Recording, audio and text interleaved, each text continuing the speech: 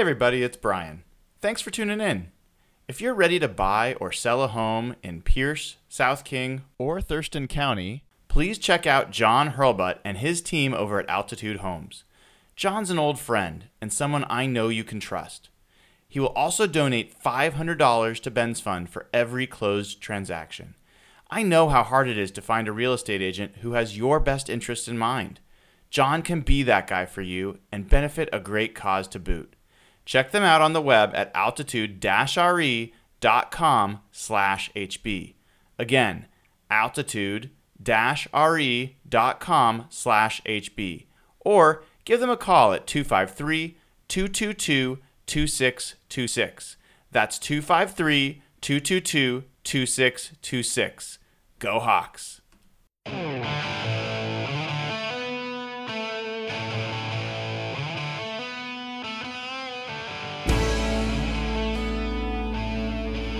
Hey everybody, it's Brian Nemhauser, Hawk blogger here in beautiful North Shore of Oahu. My last night here, and I have no idea how well the internet or the video or audio is going to hold up, but we're going to try this. So with me to start our wonderful show is Nathan Ernst. Welcome aboard, Nathan. How you doing? Pretty good, pretty good. I'm here from, I think, still snowy Bothell. A little bit of white out there on the ground still. Something to welcome you back tomorrow. I'm looking forward to it. You know, I have a history of missing the snow in Seattle. I had a trip to Japan for business a few years ago, and there was like a blizzard. You guys got like 10 inches or something. Like, I love the snow, so I'm a little disappointed it happened while we were away. I heard somewhere that this is like the seventh white Christmas Seattle has gotten since they've been measuring it or recording it. So you missed out on a once in a lifetime Christmas type environment here. Don't worry about it. That's okay. This was pretty special. I'll give you guys a little. I don't know. There's a little bit of sunset left, but it's an amazing spot here. Fellow Hawks fan who runs this rental and has been a great host. So, yeah, my first time actually on the North Shore. It is super choppy out there. Like the surfers have been having a great time, but my kids are not. They're not safely going into that water. But we found some good spots around here, so it's been a great trip. Little different place to celebrate the holidays for sure. So Nathan, besides wishing you a Merry Christmas and Happy Holidays, I have to ask you. I found myself totally open to whatever the outcome was going to be heading into that Cowboys game this past weekend, and I think, if I remember right, we signed off last week and we said we all talked amongst ourselves for a few seconds and said, yeah, we didn't talk about the Cowboys game. And I think I said, they don't have a chance in hell. I think that's what I said. How did you feel about that game going into it? And what was your reaction watching it? Yeah, I think you said they don't have a chance in hell, and I said they're going to get demolished. Which, what a difference KJ Wright makes, I guess. I don't know. My silver lining from the Rams game was that, I didn't have to care anymore. Which, just when I think I'm out, they pull you right back in. And it was, I would honestly be a lot more excited and happier about this if they looked a little better. They did not look like a team that was, poised to make a playoff run if they happen to get, the help they need. And so it was great. And I'm honestly really, obviously I'm really excited about the potential for playoffs and stuff. It'd be really weird not to have them go to the playoffs this year, but I don't feel really any better about the team. So it kind of feels like, they're just setting up to go down to LA maybe in the playoffs and get killed by the Rams again, which I'd love to have the shot at the rematch, but I can't say that I think that it's going to go, a lot better for them. Interesting. I'll walk you through my kind of personal arc with that game. So, as I said, I didn't think they had a chance in hell. I thought looking at the numbers and looking at the way they played, that Dallas offense is super powerful when Zeke's in there. And I know, Nathan, maybe you and I will have a chance to get into this a little bit. You believe, and I know Ben Baldwin, or whatever his true name is, believes that running backs do not matter and that they have no value. But I'm not quite on that train. We can Okay. talk about the running game and stuff. I'm not quite on the running backs don't matter train. Okay, all right. We'll make that a Benism. I know Ben's a fan of the show, so hopefully he's tuning in and getting a smile out of this. But when Ezekiel Elliott's played for the Cowboys, their offense has been stellar. When he hasn't, it hasn't. There was a pretty stark contrast between the two. And there's other variations, variables at play, but I think that's a pretty big impact. And look, I didn't expect Bobby Wagner to recover as well as he did. They were saying he was feeling as good as he's felt in like a month. And that was kind of weird. I guess I'm glad that happened. He certainly looked more spry. And then KJ Wright was great. And they were motivated. I mean, I think it's hard to say it about this team, but, they've generally always been motivated. They didn't seem either talented enough or motivated enough in the Rams game, which is weird considering it's basically for a division title. And after watching them go through that game against Dallas and win pretty handily, they were in control of that whole game, and they had one of the worst offensive performances in Seahawks history and had more penalty yards than offense, and they still dominated the Cowboys on the road. I can't help but think, like, if they did match up with the Rams again in the playoffs, I absolutely know this is not a Super Bowl team. I'm not going to bring that kind of stuff up. But could they beat a team in the playoffs? Maybe. I mean, if the 2010 Seahawks could beat the Saints in the playoffs, then, could this team rise up? Maybe. I do wonder if a young Rams team could get a little too full of themselves after that game and just assume that they could walk over the Seahawks, and maybe that would work out well for Seattle. Yeah, I mean, they beat them once. They were healthier then. But, I mean, that obviously the last game that they played in Seattle was not representative of how these teams match up. They're not going to win 44-4 or 6 or whatever the hell it was, 44-3 or 6 or whatever. But you just got to get into the playoffs. Anything can happen. You never wish on injuries on a team or anything, but Goff could get hurt, Gurley could get hurt. Stuff happens. I don't think they're going to beat the Rams in LA a second time, but they did it once, and you never know. So at this point, it's just about getting in. Jeff Simmons, welcome to the show, dude. Sorry I'm late. I had Uber issues. Uber issues are serious issues. You got to deal with those. I'm going to go try to see if I can find some lights for this this balcony while you tell us what you think of the Dallas game, what you expected going in, and what you were thinking as you watched it.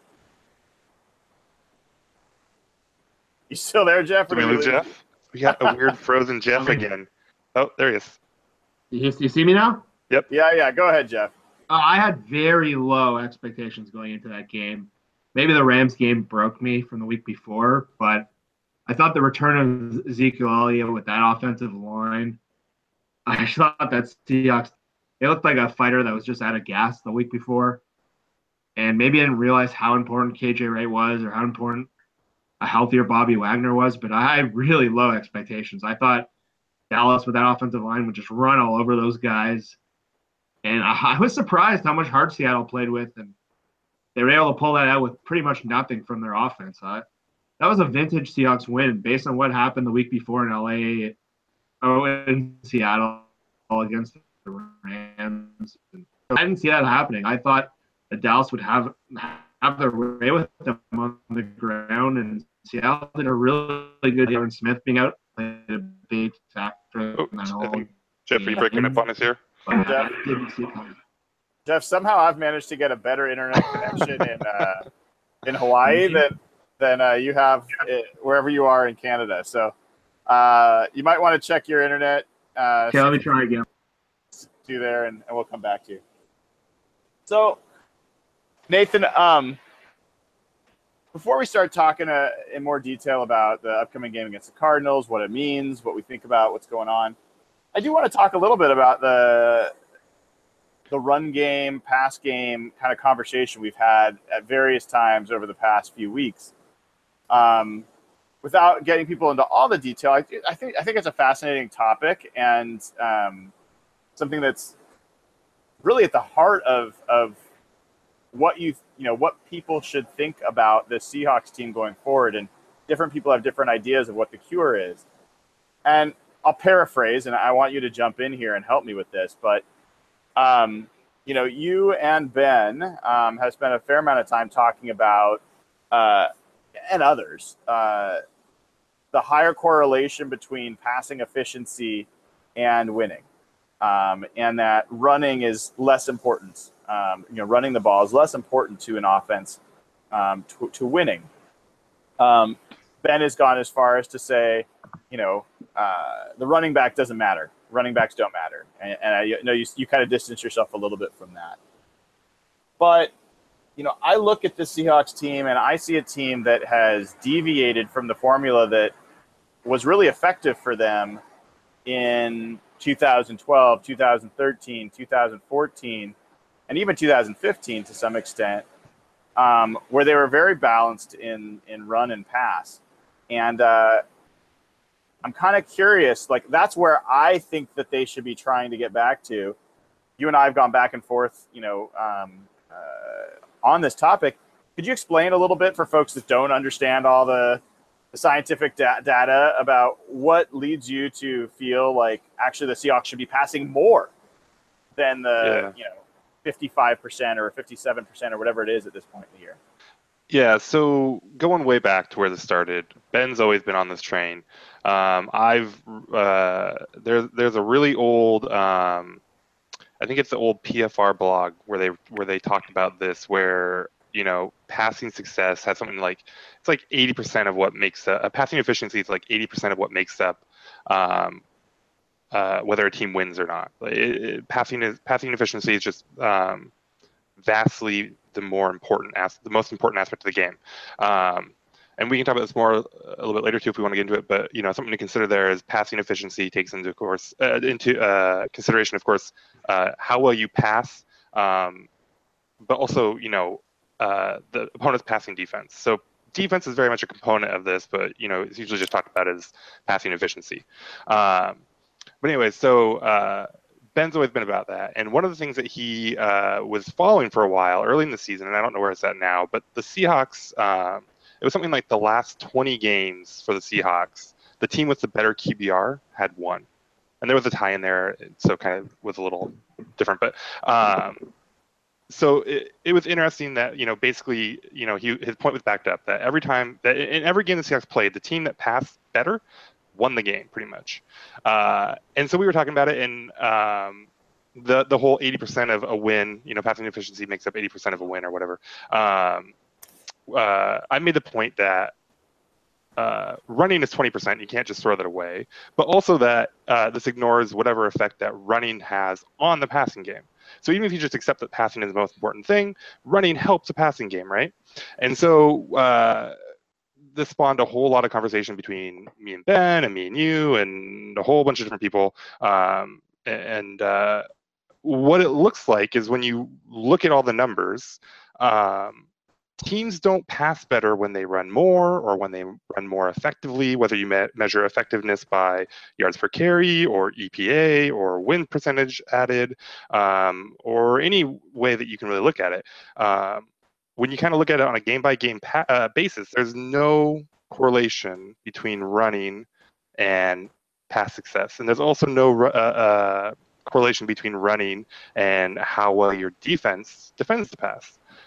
Which is another common thing, that running helps your defense. It doesn't really look like that's true at all. So if running is only a sliver of the pie that makes up a win, and running doesn't help passing, which is really the most important thing, then running kind of doesn't matter. And teams should run much less than they do. The idea of balance doesn't really bear out. That's somehow a better way to go.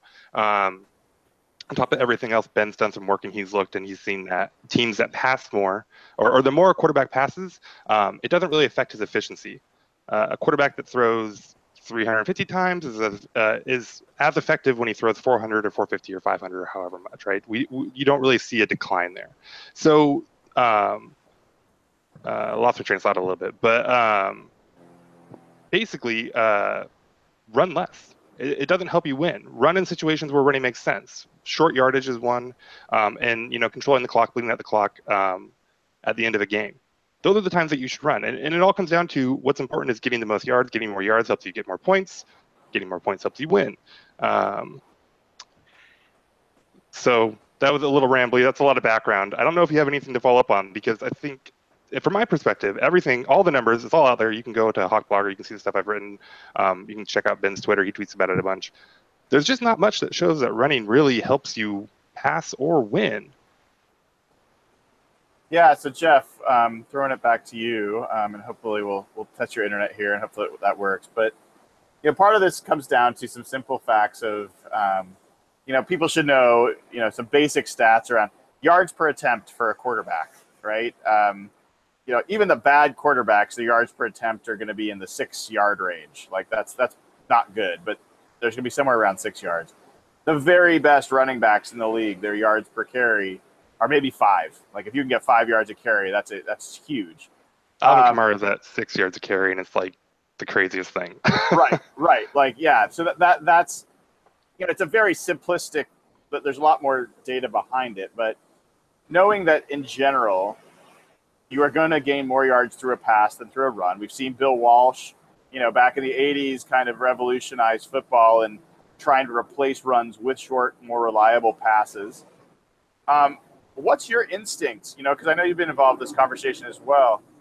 Is your instinct that the Seahawks should be passing more often right now and that'd be more effective if they did that? Or that they need to figure out, like, not just right now, but for the future, for next year when they're planning, that they need to be planning for a way to be a more effective run team and get back to a little bit more balance?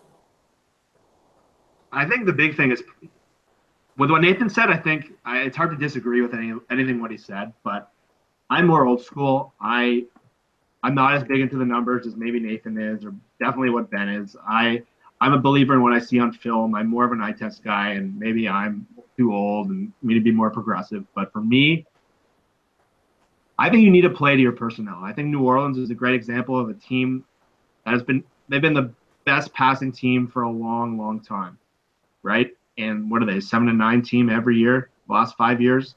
That's probably the number one pass offense. They're still a very good pass offense. But the thing that made New Orleans better is that they became a balanced attack. I don't know if that's going to work for Seattle, because right now we've seen it for 2 years. They can't run block.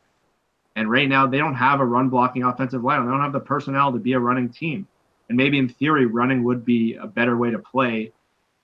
But if you have this personnel, you have Russell Wilson, I don't know if running more is the best way to win, because I don't think they have the personnel to play that way. And I think you've got to play to your strengths. And maybe that's more dump offs to McKissick to make up for a run game, or Mike Davis has been pretty decent in space. I don't know what the numbers say on him, but to me, he looks like a guy who's been playing space. So I think you've got to play to your strengths, and going forward, you got to figure out what your strengths are. But right now, the way they got to play, I don't think running more is the way to get them more success. The problem with using New Orleans as an example of running more, and they are running more this year. They've got Kamara again, who's running like crazy. But they also went from 30th in pass defense by DVOA to 5th. For sure. I mean, that's a huge swing. And Drew Brees, I don't know if he's passing less. We could probably look at that up, but he's still as good as he ever was. It's not like Drew Brees is declining. It's not like he's not as good or not as important to that team. He's having as good a year as he's ever really had. It's not his best year ever.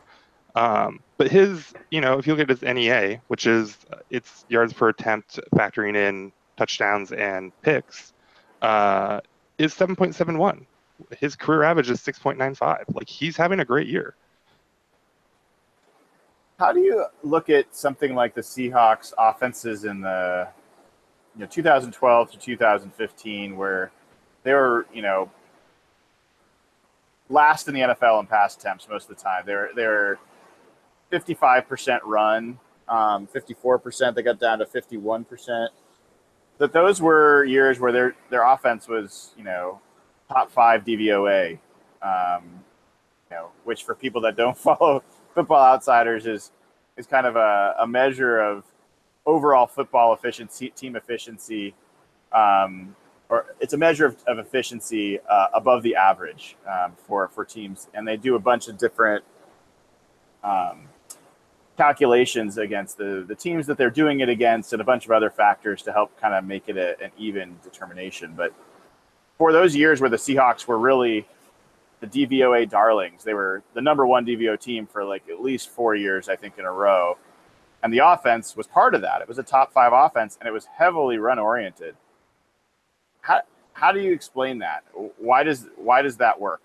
There's a lot of stuff here.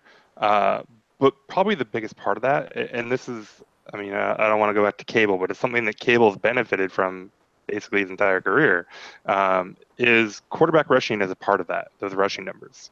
And so, Russ has obviously run for a ton of yards, right?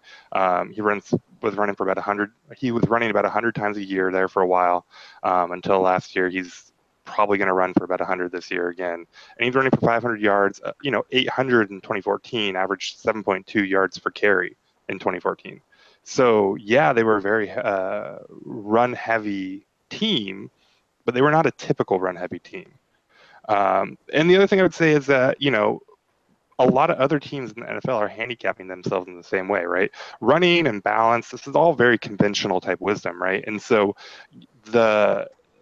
you're benefited from other teams playing the same way, in the same mindset, in the same environment, right? Teams expect you to run because that's what you do. You are supposed to run. Why do you run? Well, you're supposed to run, right? And so that kind of environment is something that's, just pervasive in the NFL. And that's something where the Seahawks can go that approach and still be successful. And the other thing, too, is the Seahawks were really, really good those years, and really good teams get leads, and really good teams run the ball to hold their lead. The Patriots, I think I saw where they run more than they pass this year or something like that. They're really close to 50-50. And, Bill Belichick, he's really smart. Why would he run so much if running's not good? Well, Bill Belichick knows that the way you seal your win, you bleed out a clock, is you run the ball. And the Patriots have a lot of leads to run out.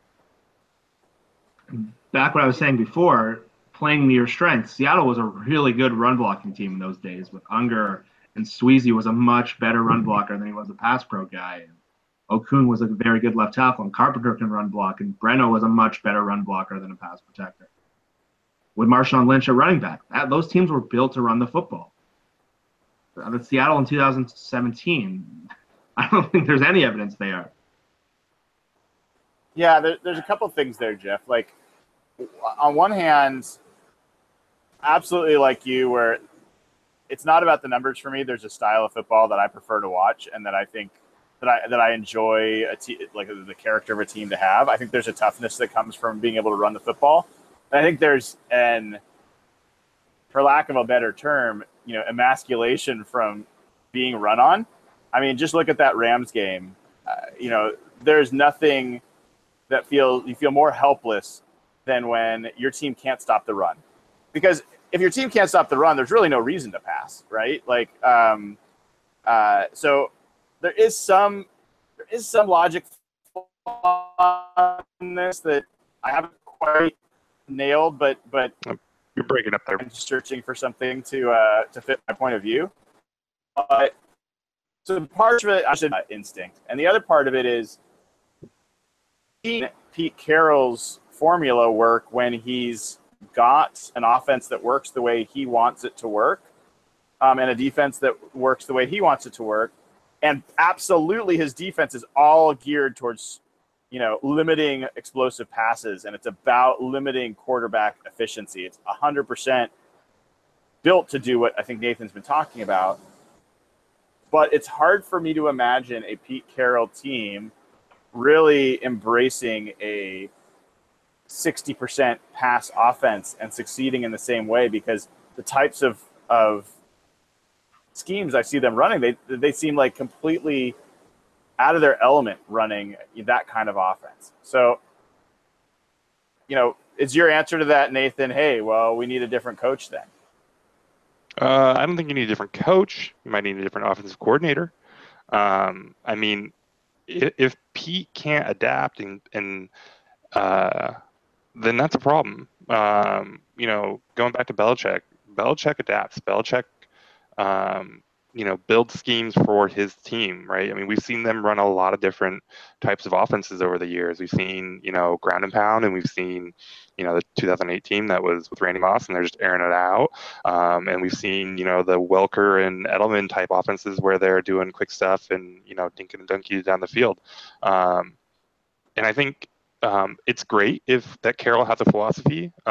It's really great that Carroll's philosophy is centered around, beating the crap out of a quarterback and making his life really hard. It's great that his, something that he talked about a lot for a long time, and you don't hear it as much anymore, is he was really big on, you got to make the game easy for the quarterback. You got to make it easy for the quarterback. That's great. Make it easy for the quarterback, right? Making it easy for the quarterback isn't running necessarily, but yeah, find ways to make it easy for the quarterback. But this team is where this team is, and if he can't, build to its strengths, then he's part of the problem.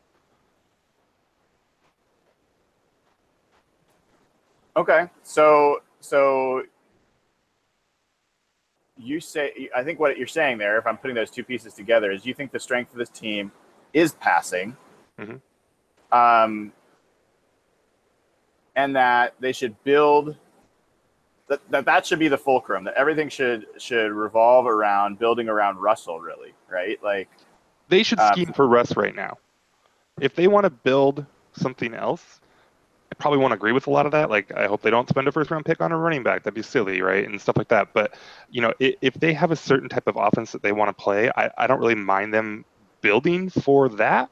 But you have to, I guess to use the wrong word, not building. You have to scheme for your strengths now, right? You have to scheme for the team you have now. And they're not doing that at all, right? I mean, they don't. That's fair. That's fair. So, Jeff, I mean, I think what I'm hearing Nathan say, two different points, and Nathan, you can correct me if I'm missing these, but one of them is, hey, right now, forget future. Right now, your strength is Russell Wilson in the passing game. The running game's terrible. Stop trying to run the ball. Just build around Russell. Yeah. It's good to hear your take on that. And then the second point is, I think a little bit more, you're not quite coming out with your hot take as much as you could, Nathan, but I think what you're saying is, yeah, if Russell's the guy, build around pass going forward, and Pete either needs to change his philosophy, or you get a different coach who is more with the times. Those are the 2 points I'm hearing. Yeah. Jeff, what are your thoughts on those 2 points? Well, I think Nathan's kind of agreeing with what I'm saying. Is I think you got to play to your personnel, and right now the personnel in Seattle isn't a power run football, and I think there are ways to emulate the run, whether that's using McKissick in space or using Russell Wilson in unique ways. But right now they're just trying to run that conventional offense and having their guys win one-on-one routes. And I know Nathan talked about this today on Twitter. If you look at the film from last week, there aren't a lot of guys getting open. So you got to wonder, are they scheming their personnel correctly? And I don't have a problem with that. I think that's a very fair view of this team. And offensively, there's way too much talent for them to be so underwhelming or mediocre against someone like Dallas, who's not a very good defense. That's a defense that can be exposed, and they were barely productive all game against. But I do wonder, like, is there evidence that Russell Wilson can be better as a more volume passer? And I know there's scheme issues. I know there's coaching issues. I'm big on they're not playing to their strengths, but Russell needs to be more consistent if you're going to play like that. Russell has too many first halves that just leave you wanting more. And I know there aren't guys open on every play, but there's just been too many issues where he lacks situational awareness, or he's taking a 20-yard sack when you can just throw the ball away. I think he needs to be a little more consistent if you're going to play that way. But yeah, I don't have an issue with what Nathan's saying on this one. I have issues with some of the things Ben has said on Twitter the last couple of weeks. I mean, him are buddies. We go back and forth a lot, but I think I'd agree with everything Nathan's saying. Well, that's no fun. What did you dislike that Ben said? I saw one of them on Twitter. Come on, you said it was stupid. Come on, man. Well, number one, the idea that I don't care what any stat says. The idea that Marshawn Lynch had nothing to do with their success is one of the most ludicrous things I've ever heard. Marshawn Lynch broke more tackles than any other player in football by a large margin. He created yards on his own. If you put any other player in that scheme, there's no way they could have succeeded. And Marshawn Lynch, his run in Seattle is as good as a running back performance that we've seen in this era. So I don't know how you can watch these games and come up with that, but if stats are telling you that, stats are lying. There's no way you can make that case. We want to talk about how Marshawn Lynch was on his way out of the league until he got Russell Wilson as a quarterback, though. Yeah. I'm not saying that the scheme didn't help, but man, that guy broke tackles, and that has nothing to do with the scheme. This guy is physically creating yards on his own. And the New Orleans Saints playoff game, did they win that game without Marshawn Lynch? I mean, it's funny, though. Go back and watch that game or, look at the stats. Hasselbeck was legit bombing on the Saints. Oh, yeah. I'm not saying passing doesn't matter. He was, bombing it to Brandon Stokely and Williams and that tight end that they had that was not good, but I loved him, which was like every player from that era. Ideally, you want to be a very good passing team. If you look at the teams that are good every year, they all have the great quarterbacks. Will never argue that that's the most sustainable way to win in this league. And the Seahawks have a guy that should be there. But I think any idea that Marshawn Lynch, who to me is a potential Hall of Fame back, had nothing to do with their success and was irreplaceable. I mean, it's very replaceable. That 2015, where they had probably, 4 good rushing games, I think their numbers are totally inflated. That to me is just crazy. Yeah, well, so I don't want to come across that I'm anti-pass. I hopefully that's not coming. Yeah, me either. A core part of my power rankings formula that is not the end all be all, but it's been pretty helpful for me over the year to find teams that other people didn't. New Orleans being one of them early on this year. A core part of it's passer rating differential. Your team's passer rating minus the passer rating you allow to opponents. I think that's one of the most important stats in football. And the Seahawks dominated that stat for a few years during their run because Russell's a super efficient passer. He's risk averse. He will not throw into tight spaces most of the time, although this is one of the things where I think when you start to turn Russell into a volume passer, I think you start to see different parts of Russell emerge that don't really align to his strengths. I think Russell's at his best when he's 20 to 27 passes, 20 to 28 passes in a game. Once he starts getting over 30 pass attempts, in general, that might be a game script issue, to use a Ben Baldwin and Nathan Ernst issue, like that the 30-plus pass attempt games are the ones where maybe they're losing, and so he has to pass more. I don't know. I don't see him as being that efficient in those situations. But an interesting thing I want to come back to that you said, Nathan, is, hey, Marshawn Lynch was on his way out of the league until Russell came. Russell's big. I think that's a key piece here that people fail to acknowledge. Russell's impact on the run game, I think, has been almost more important, at least close to equally important as his impact on the pass game. I mean, he has been a huge factor. If you pull him out, you saw what pulling him out of the run game did last year, and we've seen it even more this year without the running backs being able to do much. But he's been a huge part of that offense. And now I think that you're starting to see where they don't have a reliable way to get run yards with Russell the way that they did when read option was actually an effective mechanism in 2012, 2013 at least. And it puts more focus and more, emphasis on Russell being able to be a volume efficient passer. And I don't know that he's really shown the ability to step into that yet. Like, I think 2015 is the one stretch where we all hold on to, where it's like he blew it up and he was passing with huge efficiency on third down and in the red zone. We just haven't really seen that with any consistency since then. So, I think there's still an open question about whether Russell Wilson, even if you had someone who would scheme around him right now, whether he's the guy to be able to handle a high volume passing offense with efficiency. Another thing I would. Okay, yeah, go ahead. Nathan. Okay, the one thing I would also add here, this isn't a great sample size, but you remember the second half of the 2011 season? Seattle beat a really good Baltimore team, and they went toe-to-toe with San Francisco. Both those teams ended up in the championship game. They didn't have Russell Wilson yet. And Marshawn Lynch was the most productive running back in the league in that stretch of games. I think there were 7 or 8 games. Obviously, that's not a sample. I don't But I don't know. Obviously, Russell wasn't around. Tavares Jackson was playing with a torn pec, and they beat some good teams. And Marshawn Lynch was really, really good.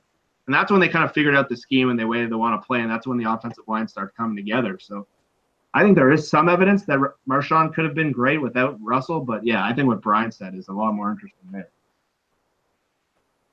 I mean, talking about Russell being a volume passer, this offense is not designed to be a volume passing offense, right? I mean, they're running the same stuff that they were running when they had Marshawn, and they wanted to run it and take, shots downfield and stuff like that.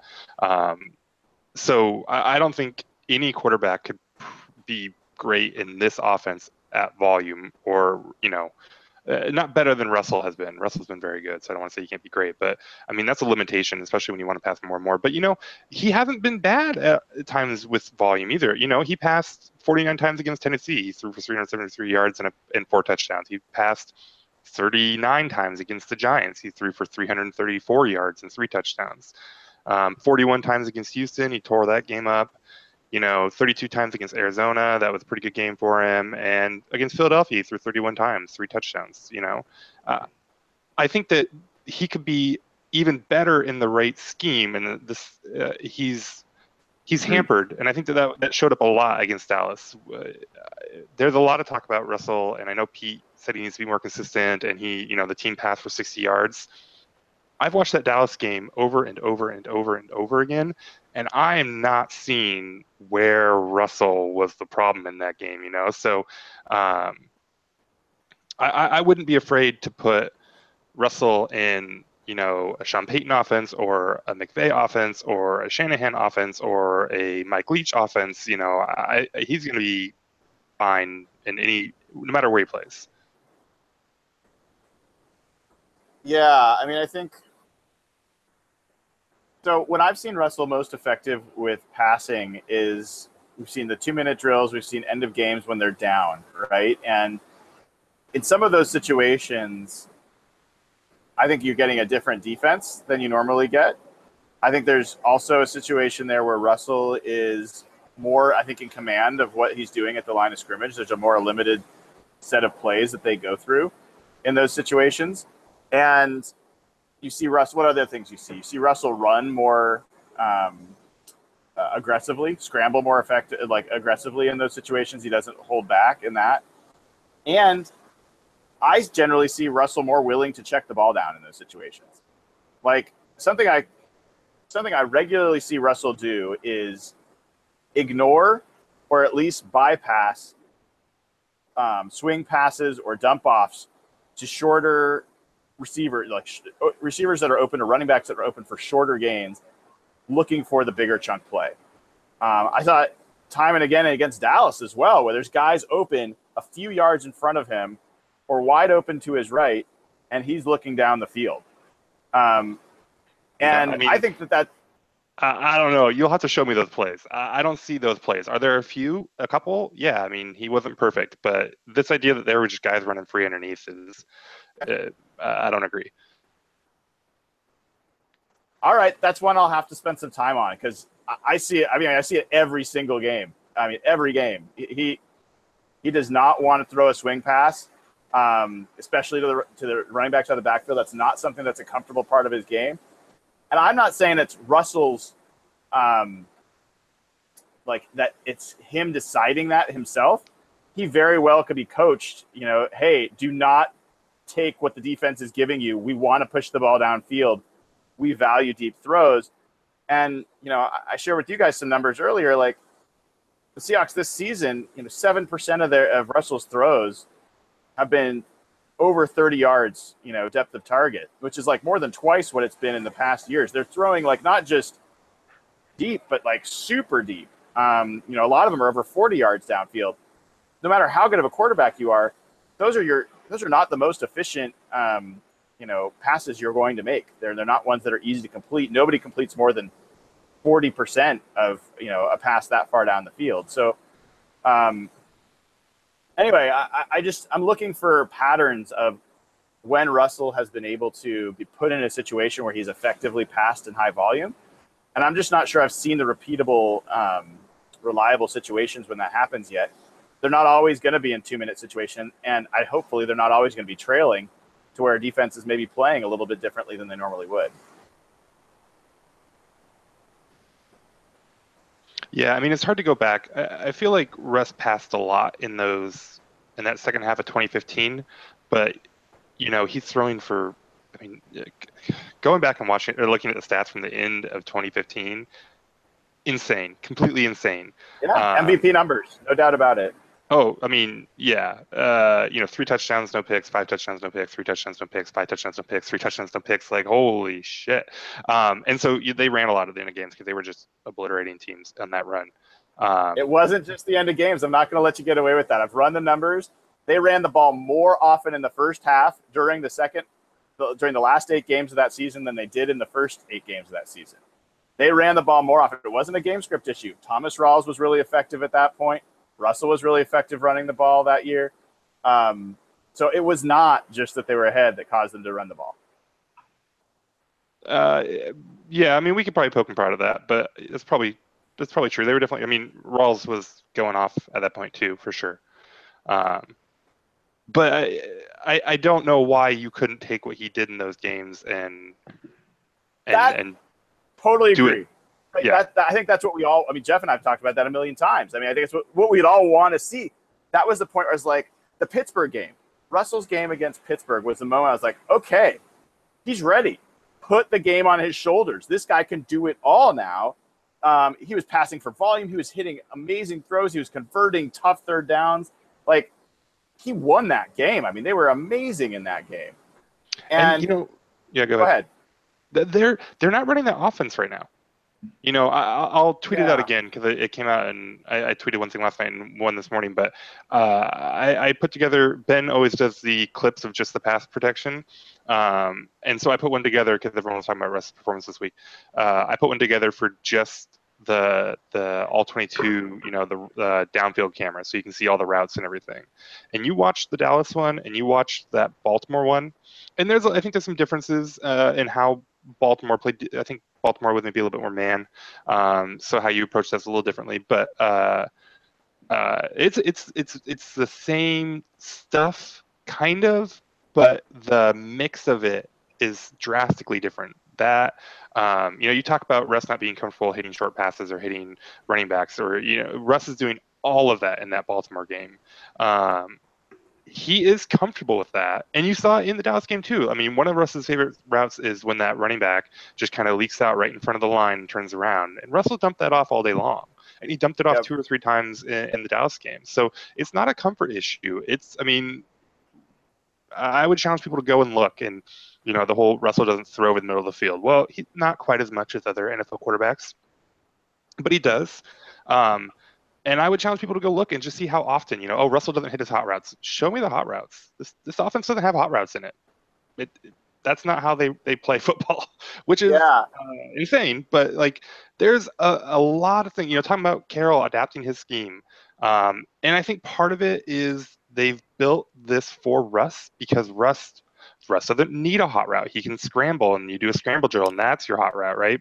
But they need to get back to that 2015 type offense where it's quicker, and he has more options, and you're not just literally putting it on him and saying everyone's going to go deep and you figure it out, which is what their offense is a lot right now. Yeah.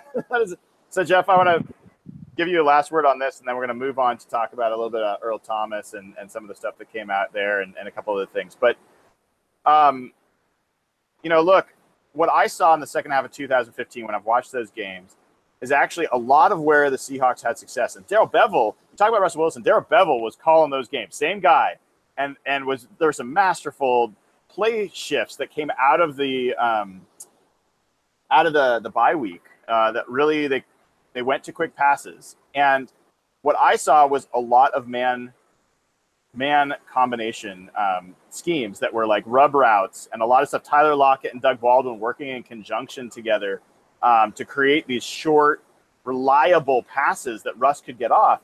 And I still see them trying those, not being as effective. And I mean, they still have some success, but my read or my assumption, because I haven't broken down all the tape, is that teams have adjusted and that they're going more zone against the Seahawks perhaps, and that some of those man concepts just don't work, and so that they don't know what else to do. That's kind of where I'm seeing things. Anything else you wanted to add to this conversation before we kind of switch over to the Earl Thomas discussion? Yeah, and the biggest thing you noticed when watching that team in 2015, especially the second half, was how decisive, one, Russell was, but two, I think you just nailed it. That was going to be my point. They designed plays that had Russell with an easy look, and that's no knock on Russell. I don't know if the league's adjusted, but when you watch the second half of those 2015 games, within 1 or 2 seconds, you can tell exactly where Russell should go, and he would hit it decisively.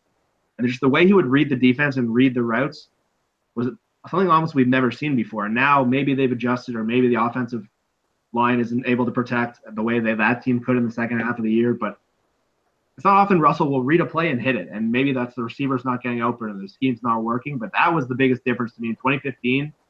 You've never seen, and Bevel was as good as I've ever seen him in that 6 or 8 game stretch, where just the way he used Tyler Lockett, the way he used Baldwin, it was. I don't know if maybe that is the adjustment on zone defense, but that hasn't come back. That didn't come back last year. That hasn't really come back this year. And I do stand with Nathan where I think Bevel isn't doing a good enough job to put schemes around to take advantage of their personnel. I've been saying that all year, but yeah, to me the biggest difference from that year to this year is guys were getting open within 2 seconds, and that was a scheme issue and maybe a coverage issue, but that hasn't come back. Yeah, it's where I'm totally in agreement with you guys is that Darrell Bevel is easier to replace than Russell Wilson. Like, you don't find a lot of Russell Wilsons on trees out there, but there's a million offensive coordinators. There's a lot of new schemes, a lot of new thinking. Darrell Bevel's had a lot of kicks at the can, and whether or not it's his fault or not, like, people want to blame, the team just hasn't succeeded. And the way these things work is you've got to move the parts that you can. Personally, I mean, I wrote it after the Super Bowl 2014, well, technically 2015. I wasn't sure that an offensive coordinator could ever really recover from that game and that play and have the guts to really call the game the way it needed to be called after that. I think that I know that this is unpopular with a lot of people, but to me, that was a fireable offense, and Pete Carroll would never, ever fire his coach. He is so loyal to his coaches to a fault. And for all the things that I think are great about Pete Carroll, I think one of the things I don't is I think he has a blind spot for coaches. The one time he proved me wrong is Jeremy Bates, where Jeremy Bates had one too many 4th and 1 30-yard fade routes to, whatever that guy's name was. Anyway, but he fired Bates and he brought in Bevel. I do think that they should be looking at a new offensive coordinator. I think they've got to figure out something that would allow them to succeed more. We have seen offenses go from ineffective to effective just by changing the offensive coordinator. I've seen that plenty of times. So I think I agree there. I want to move on a little bit, to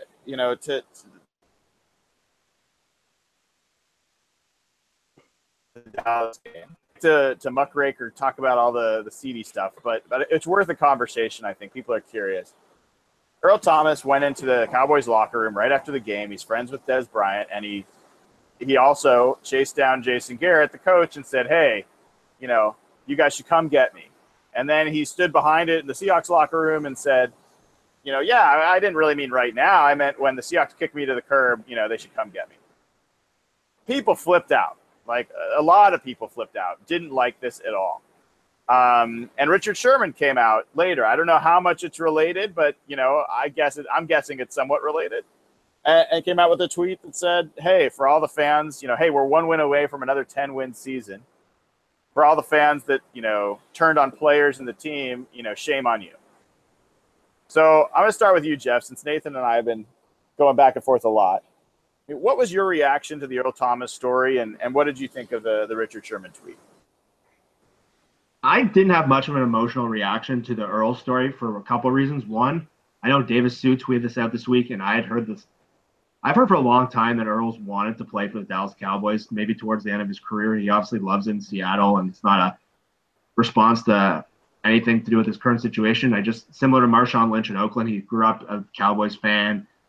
He played football in Texas. He grew up in Texas. I think that's always And I think what's happening after that Rams game is everyone started to think about the future of the Seahawks. I know we talked about it in our show last week that Earl might not be back next year.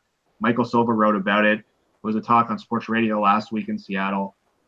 I think he made an emotional reaction after the game to start thinking about life after Seattle. And was it the best decision? No, I don't think he should have done that. I think he made a mistake. But did I care as a fan? Not really. I think he acted emotionally. He was pumped up about the win and kind of made a pitch for him. But in terms of the Sherman tweet, I actually agreed with Sherman. I think Seattle fans get a little too excited, and you go on a team where there's people are talking about firing Pete and trading Russell. Man, this team's been really good for ever since Pete's been here, really. And to complain about a 10-win season where you have injuries and half your defense is down, and yeah, we came into the season with Super Bowl aspirations, but man, to get 10 wins out of a season like this, I know the Redskins game was a disaster, and maybe they should have won the Falcons game. I kind of agree with Sherman. I think fans should be pretty fortunate that they aren't cheering for a team like the Browns, and that they were able, especially after that Dallas game, where they were able to gut out probably one of their more character wins of the season.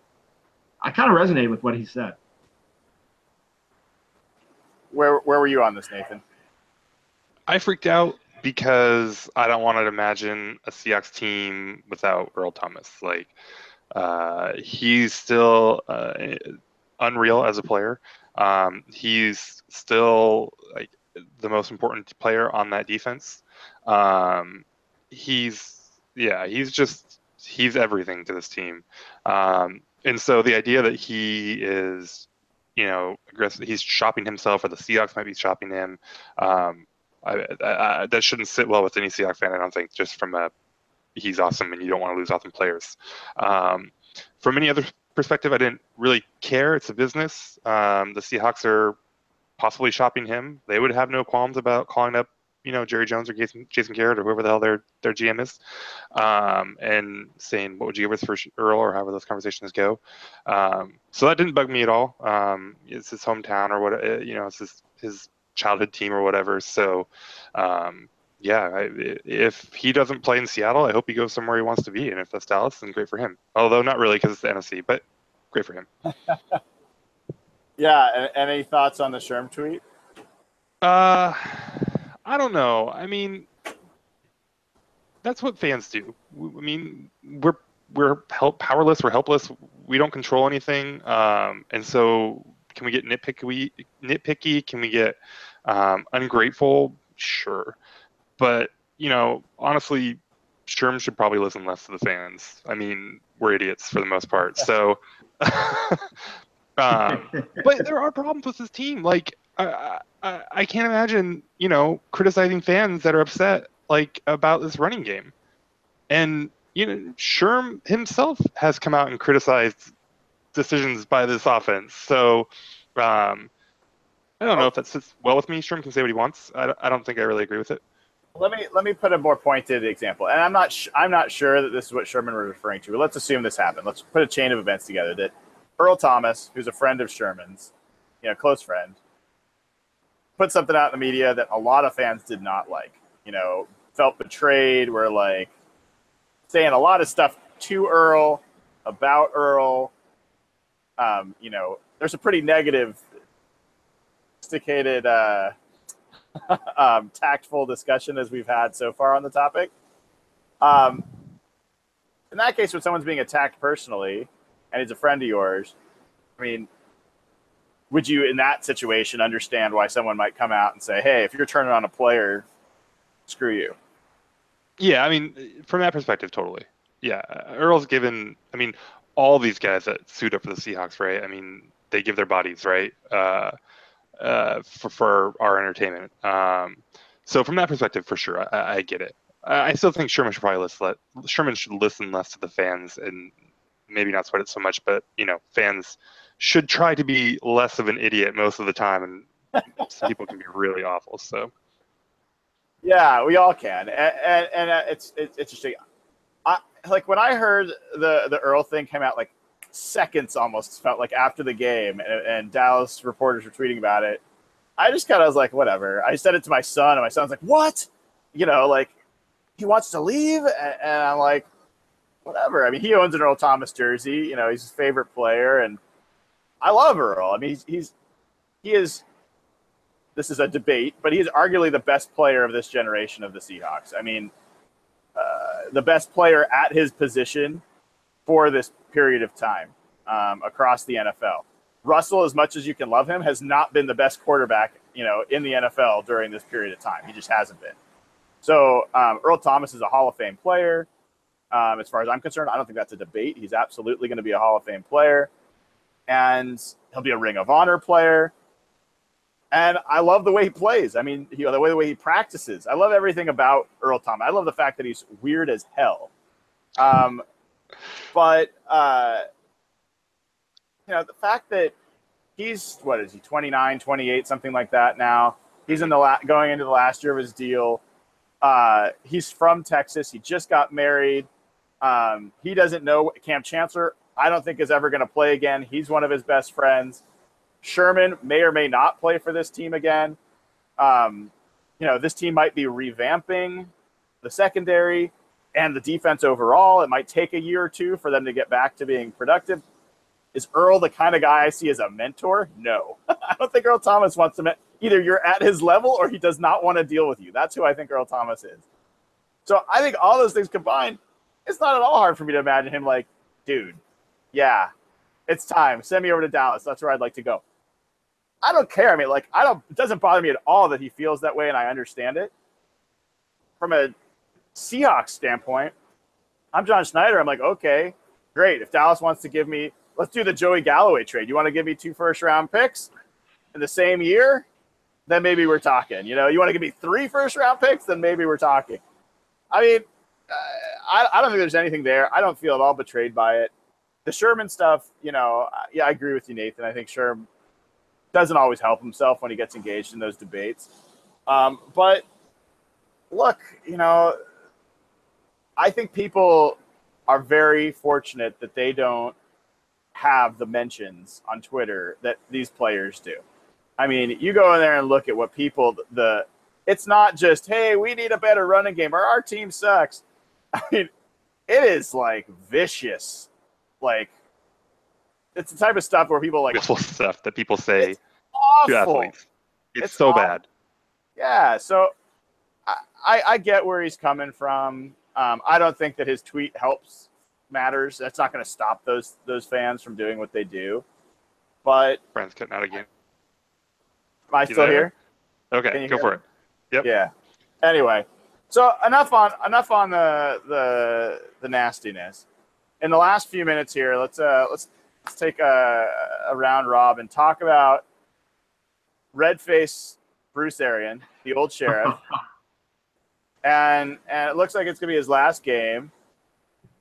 I never hated him that much, but I good riddance to him. I'm not gonna miss him. The Cardinals have a habit of beating the Seahawks in Seattle. They even did it in 2013, right? No. On the Super Bowl game. What do you think about Bruce Arians? How do you think this plays out this final week of the season? Jeff, why don't you start? I've said on the show, I can't stand Bruce Arians. I think he's a good football coach, but every time he talks, I want to slam my head against a wall. And I don't know, maybe it's the whining there was one year, I think it was the 2015 year, where he benched all his guys in the second half after the Seahawks completely kicked their ass in Arizona, and he said, he planned to bench him the whole time, and they had that HBO series on them, and the exact opposite happened. He was freaking out at halftime. His face was all red because he's been caught in so many lies, and every time he talks, he's just so egotistical. And that comment last week where they own Seattle, that's their home stadium, I don't know. It just brought back bad memories for me. So I'd love to see Seattle kick their ass. I mean, they need to win this game. And I know they've won 3 of the last 4 games in Seattle, so he may have a point there, but this is by far the worst Arizona team he's had. They have no running back. They're on their backup quarterback. Both their tackles are out. If they can't win this game, they don't deserve to be in the playoffs. But, man, I would love to see them beat the crap out of Bruce Arians. Go ahead. I don't know. There's something about him. And I know Mike Salk is the same. There's something about him that bothers me. he's getting all this hype. He's won one playoff game in Arizona. Something about him, I can't stand him. Yeah, and Nathan, Jeff was ripping on Arians and the Cardinals. He's like, they got no running game, which I know matters. But I will point out Kerwin Williams, who's their third string essentially running back at this point.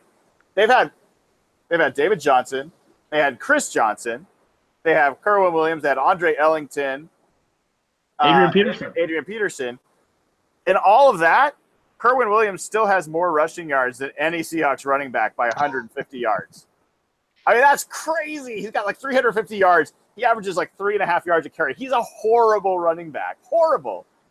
And he would Well, it's almost dominate like the running Seahawks. backs don't matter, huh? I don't know. I don't know how those wires connect at all. But anyway. Johnson's pretty good. So what do you see, what do you see happening in this game? And, Jeff made the comment, if they can't win this game, they don't deserve to be in playoffs. I don't think the Seahawks deserve to be in the playoffs either way. I'll just put my hand up and say that. I don't think they're a playoff team. I would be happy if they got there, but I don't think they're good enough to be a playoff team. What's your take on this game and the Seahawks in the playoffs? Yeah, I mean, this has, I don't know. I'm still scarred from last year's game against the Cardinals, and so I'm pretty nervous about this one. But at the same time, I agree. Like, this is not a team that like deserves to be in the playoffs. This is not a team. When we talked about this earlier, I don't think they're going to do anything if they get there. It honestly might just save them some embarrassment of losing in LA to the Rams. So I don't know. I would love to send Arians out on an L, though. Most of the time, I don't really. He's done some stuff. I mean, I know he's won Coach of the Year twice and whatever. But like Jeff was saying, he's won one playoff game. They had 1 year where they were like really good. Good for you. When people look back and talk about this era of the NFC West, Bruce Arians is not even a footnote. I mean, it's Harbaugh and it's Pete and it's Russ and it's Kaepernick and it's whatever this Rams team becomes. And like, there was that year where the Cardinals were good. That was weird. So they came up here and they beat Seattle. So he's got some room to talk. But like this whole thing about how Seattle, it's their home turf or whatever. Like, dude, you're in the process of quitting. Just like chill out and come up here, do your thing, whatever. Leave because you're kind of a dick and your players probably hate you. And let's just be done with it. Yeah, I like that. I mean, I think he's certainly run that team in a way that when he leaves, he will not be able to pull the Jeff Fisher comment and say that he set them up for this success that came after. I mean, Carson Palmer probably is retiring. Stanton's a piece of crap. Blaine Gabbard's a piece of crap. The offensive line's in shambles. The running back situation, you got David Johnson. That's big. Larry Fitzgerald's, if it's not his last year, it's his second to last year probably. The defense has got a couple of new young players, but the Cardinals look like a team that are going to be fourth place in the NFC West for a while after this season. And so, yeah, I mean, as I said before, the only thing that I'm kind of motivated about seeing the Seahawks in the playoffs is I have this hunch that if they got to play the Rams, that they'd actually beat the Rams in LA, and that would be pretty sweet. That would be like, all right, this has been an acceptable year if that happened. I don't see the Seahawks actually being able to beat the Saints. I think it's too good of an offense. Although I would be tempted to go to New Orleans to watch that game, just to go to New Orleans. And the Eagles, maybe. I mean, maybe. Nick Foles, doesn't scare me. You see them play Monday night? Oh yeah, he was horrible. That team has no chance. And Minnesota, I don't think so. I don't think the Seahawks can beat Minnesota in Minnesota, even though Case Keenum's Case Keenum. But so anyway, I do think there's a lot of limits to what the Seahawks team can be. But yeah, don't lose 4 out of 5 your final 5 games at home this year. I mean, don't do that. That's crazy to think about. Right? Like, yeah. That's just crazy. And with the advantage this team should have with the crowd noise and with John Wetzel and John what's-his-name, some other guy on the other side of this line. It's a total no-name. I wrote about it in my column this morning. They've got 2 tackles that nobody's ever heard of. Frank Clark should absolutely get his 10th sack at least. If not, get a 3-sack game this week. So Michael Bennett should be eaten as well. So I think there's a lot of reasons to hope that the Seahawks can perform well. If people didn't realize, not only are the Cardinals missing Tyvon Branch, who was their best safety, but they have just lost Antoine Bethea this past week, who's their other great safety. Buda Baker's now playing, who's good, but they've got Tyrann Mathieu, who is their nickel corner, who's now having to play back at safety, which means that maybe Justin Bethel has to play nickel corner against Doug Baldwin. Like, they're a mess. And it would just be great. I think that we're going to see a Bruce Arians come out and pull out all the stops. We're going to see onside kicks and fake punts and all sorts of bull. And I just hope that Brian Schneider, the special teams coach, doesn't get owned again by another special teams guy doing something crazy. Be prepared. It's so obvious that Arians in his last game is going to do all sorts of crazy crap. Be prepared. I kind of wish Arians would bring in Fisher as like a special consultant for the week. And just Why? Really he was effective. Then we'd lose. Then we'd lose. Well, I mean, I don't know. There's something like, the what are those like evil villain gangs or whatever. Put Arians and Fisher on yeah. There was a great tweet, and I can't remember who said it, but I retweeted it, that said they read the quote, so Jeff Fisher's quote about the fact that he set the Rams up for success, or that he left them in a position to be this successful. Person said, I read that quote 7 to 9 times. I was like, perfect. Such a perfect troll. John Fraley said he gives them about 7-9% of the credit for the current Rams team, which was also very good. Yeah, it's good stuff. Good stuff. All right, fellas. Well, I'm going to run and enjoy my last few hours here before I got to head back to Seattle. But thank you. And whatever happens, let's get together next week and talk about what's next for the Seahawks. I've got one request before we go. Yeah. When you go to publish this, can you go back and find when I made the prediction that Jimmy Graham was going to catch 10 touchdowns and like edit that in like right here, where we can just see that like you look all the way back there, like week 5, I think it was. He had like 1 touchdown with 2 touchdowns at the time, and here we are, week 17, 10 touchdowns. That's good. I think that is legit. That's a legit prediction, and yeah. Came up a little short of what I told my son he would get. I thought he might have a 15 touchdown season, but that was in preseason. I came off that number pretty quickly after the first 2 weeks. So you get the gold star. Nice job there. Thank you. Hey, so let's let everyone know where they can follow you guys on Twitter. So Jeff, you're at Real Jeff Simmons, is that right? Yep. And Nathan, you're at Nathan E11.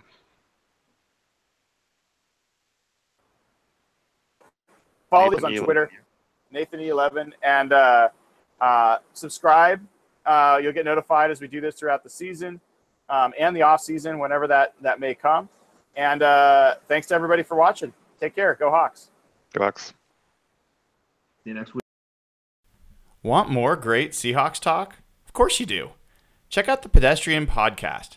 It's the official podcast of the UK Seahawkers. Hosted by Stuart Court, Adam Nathan, and Ross Bell. It's fun, it's British, you get accents, you get Seahawks, you get football.